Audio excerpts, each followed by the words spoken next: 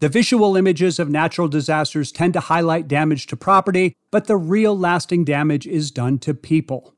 Kate Bulger from Money Management International joins us to tell us about their BAI Global Innovation Award-winning program to help low and moderate income people deal with their finances after a disaster.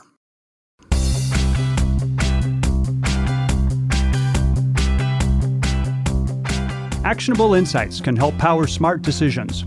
Each week, the BAI Banking Strategies podcast focuses on important issues facing financial services leaders, as well as the emerging trends that are rapidly reshaping the financial industry. I'm Terry Badger, your host and the managing editor at BAI. Pull up a chair and join us. The number of natural disasters each year in the U.S. seems to be moving upward. And in each case, after the torrential rain, the destructive wind, or the devouring wildfire ends, there are people whose lives have been upended by the event. Our guest this week is Kate Bulger, Senior Director of Business Development at Money Management International. We're here to talk about her company's innovative approach to helping these people get their lives back on track financially. Kate, thanks for joining us on the BAI Banking Strategies podcast. Thank you so much for having me. Happy to be here. So, Kate, first of all, congratulations on Money Management International being one of the winners in the 2022 BAI Global Innovation Awards. This conversation is going to focus on your product in that competition, which is called Project Porchlight. Please give us, if you could, an overview of what Project Porchlight is and include why you call it what you call it. Absolutely. So Project Porchlight is a program that's designed to help people financially recover after a disaster. We help with kind of everything from applying for aid to working through insurance and really touching on all parts of their financial life. And we called it Project Porchlight because our ideal for this program is to help people really turn their porch lights back on and get to that pre-disaster normal state as quickly as we can. So when there's a hurricane or a wildfire or other natural disaster, pretty much everyone in the affected area has needs. And in populated areas, that can be tens or even hundreds of thousands of people. So what subset of those affected by the disaster are you targeting with Project Porchlight? When we think about the consumers that we're really serving with Project Porchlight, they tend to be folks who need a little bit more help recovering. They tend to be folks who aren't super affluent. They tend to be folks who are kind of your day-to-day Main Street people. Recovering from a disaster is really difficult, and it's not like anything else that people have gone through before. From the actual disaster piece that is a unique experience, right through to how you work with your insurance company. And so if folks don't have experience working in those kinds of systems, those are the people that we're really looking to help. What kinds of products and services do you provide, and how do you connect with people who may find themselves in need of those products or services? We offer help really with the financial piece of recovery. So it's everything from helping people put in applications for FEMA, helping appeal those applications. It's a really bureaucratic process, and some people are denied when they really do qualify for funds. So we help with those appeals. We help people apply for things like the Small Business Administration loans. Then we also help people really focus on kind of what are the financial next steps they need to take to get through their recovery. So helping people make choices about kind of where to focus their funds, about how much to borrow, making sure people don't accidentally overborrow or put their money in places that aren't going to really serve them in their recovery. It's a great program. We stick with people for more than a year after the disaster to help them out. Every financial aspect of recovery we can help with. So this is a really interesting idea, really important idea. No doubt it fills a vital need. Tell us where this idea came from, and because I'm assuming that the people you serve do not pay for the service, where does the financial support for Project Porchlight come from? We got the idea for the project after Hurricane Harvey in Houston. So we are headquartered in that area. We had our own employees who were impacted. We had consumers who were coming to us who needed help recovering, that were impacted. And we were hearing stories from folks who came to us for other services that we provide, who are telling us that their real financial problems started with a disaster and mistakes they made in that recovery. And since then, what we've really found is COVID has significantly increased how difficult it is to recover from disasters and became a financial disaster all on its own. We first thought about the pandemic very early days We weren't sure that Project Porchlight would be a good fit for folks, but by the time we hit mid-March and all of a sudden there were lockdowns and this big financial impact for people, we realized that Project Porchlight could help people find the aid they need, can help people work with their creditors, their financial institutions, and give them that financial space that they needed to fully recover. You're also right. We do not have consumers who pay for this service, and the service is always free to affected consumers. Instead, we have financial institutions that will work with us and grant funders who work with us at foundations who help provide that support. So COVID-19 certainly falls under the heading of a natural disaster. Is there still a pandemic-related aspect to what you're doing 3 years after the sudden shock of it all? Absolutely. We are still helping people apply for aid. We're still seeing folks who haven't fully recovered. And really, we're in kind of from our perspective, a very K-shaped recovery. For a lot of people, the COVID disaster happened and they have been able to really improve their financial situations. But for a lot of people, the folks that we work with primarily, that setback hasn't been something they could recover from yet. Their industry might not have come back. They might not have been able to find work, and so suddenly they are significantly more in debt. They may not have known about aid programs that were available, so they weren't able to take advantage of them and sort of lost out on those needed resources. But we're absolutely seeing people and getting calls every day continually from folks who feel the impact of COVID-19. So following up on that, you are in the people support business, but you don't provide direct financial support to people who may be temporarily out of work due to a natural disaster or dealing with a damaged home or some other major setback, COVID-19 being an example of that. So where, if anywhere, does the banking industry fit into the services that you provide? We do not provide direct financial support to consumers, but we do rely on our financial institution partners to help us identify the folks who need help. And so that can be referring somebody who reaches out for assistance. That can be sending letters or helping us reach the consumers who are affected. But also, our financial institution partners have really recognized that getting people back to that financial normal as quickly as possible really benefits them as well, right? You want a consumer who's in a healthy place, and that consumer wants to be in a financially healthy place, and Porchlight is a way to get them there.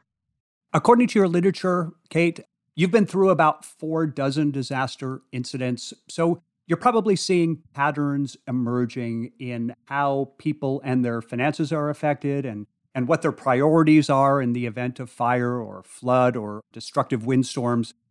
Talk a bit about that and walk us through what happens on the Money Management International side when a disaster occurs. For starters, do you send your people to the physical scene? So we do not send people out to the physical scene. What we find is that after a disaster, especially in that really critical response period, the people that you want on the ground are people who are going to help preserve life. They are doing rescue work. They are providing, shelter. They are providing water and tarp. And those are amazing things and things we don't want to get in the way of in any way. So our services are predominantly provided by phone, but we've absolutely seen quite a bit of patterns here. So after a disaster, what we've seen is that without assistance, the typical consumer loses about 25 points on their credit score in that year following a disaster. And in the years after that, it continues to fall. With Project Porchlight, on the other hand, if they've had that Project Porchlight assistance, we find that they stay the same in the year following a disaster. And normally, no change doesn't necessarily sound like a great thing, but that is a huge difference between staying where they are and losing potentially 25 points on their credit score. And once we look out 3 years, what we see is consumers have improved their credit score by more than 29 points in that period after a disaster, which is incredible. 90% of the folks we work with are back to making full on-time bill payments for 12 months. And then 98% resume their payments to creditors within a year, which is an incredible number. It is showing that people are getting to a place where they no longer need those long-term aid programs. They're getting really back to that financial normal that they had beforehand. I'd also imagine that patterns are developing regarding the demographics of disaster victims who benefit from your services. You touched on it a little bit earlier in the conversation, but what can you tell us in greater detail about notable breakdowns so far as demographic or economic distinctions of those who've emerged as your key constituencies? And what do you think might account for that? We definitely see some really strong patterns there. So more than 60% of the folks that we serve are female. More than 20% are affiliated with the military. They tend to be part of minority groups. So about 45% of the folks we serve are Black.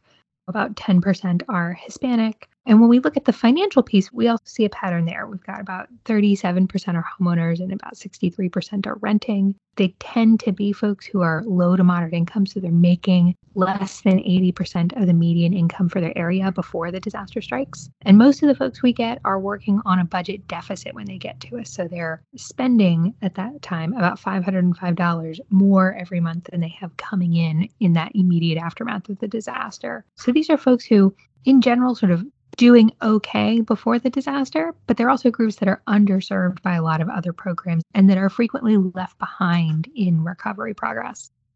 The breadth of individual financial issues that can arise in the chaotic aftermath of a disaster, that would present a challenge to anyone trying to step in and provide assistance. You need red tape cutters, you need bureaucratic navigators, you need the right people with the right skill sets to be able to do this. So what kind of people are you looking for at MMI?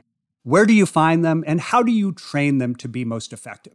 We are incredibly fortunate. We have some incredible counselors, but for this program in particular, we are only using HUD-certified housing counselors. So these are counselors who have passed the rigorous exams to become a counselor, and then in addition, passed special HUD exams to make sure that they really understand housing and financial issues in a deep way. Additionally, we don't just let any counselor participate in this program. So this is really for counselors who've got experience working with folks already. They have, like I said, that deep financial understanding and that long experience of working with distressed consumers. But also the core of our group are folks who themselves have recovered from a disaster. So they have that firsthand experience. They worked with FEMA.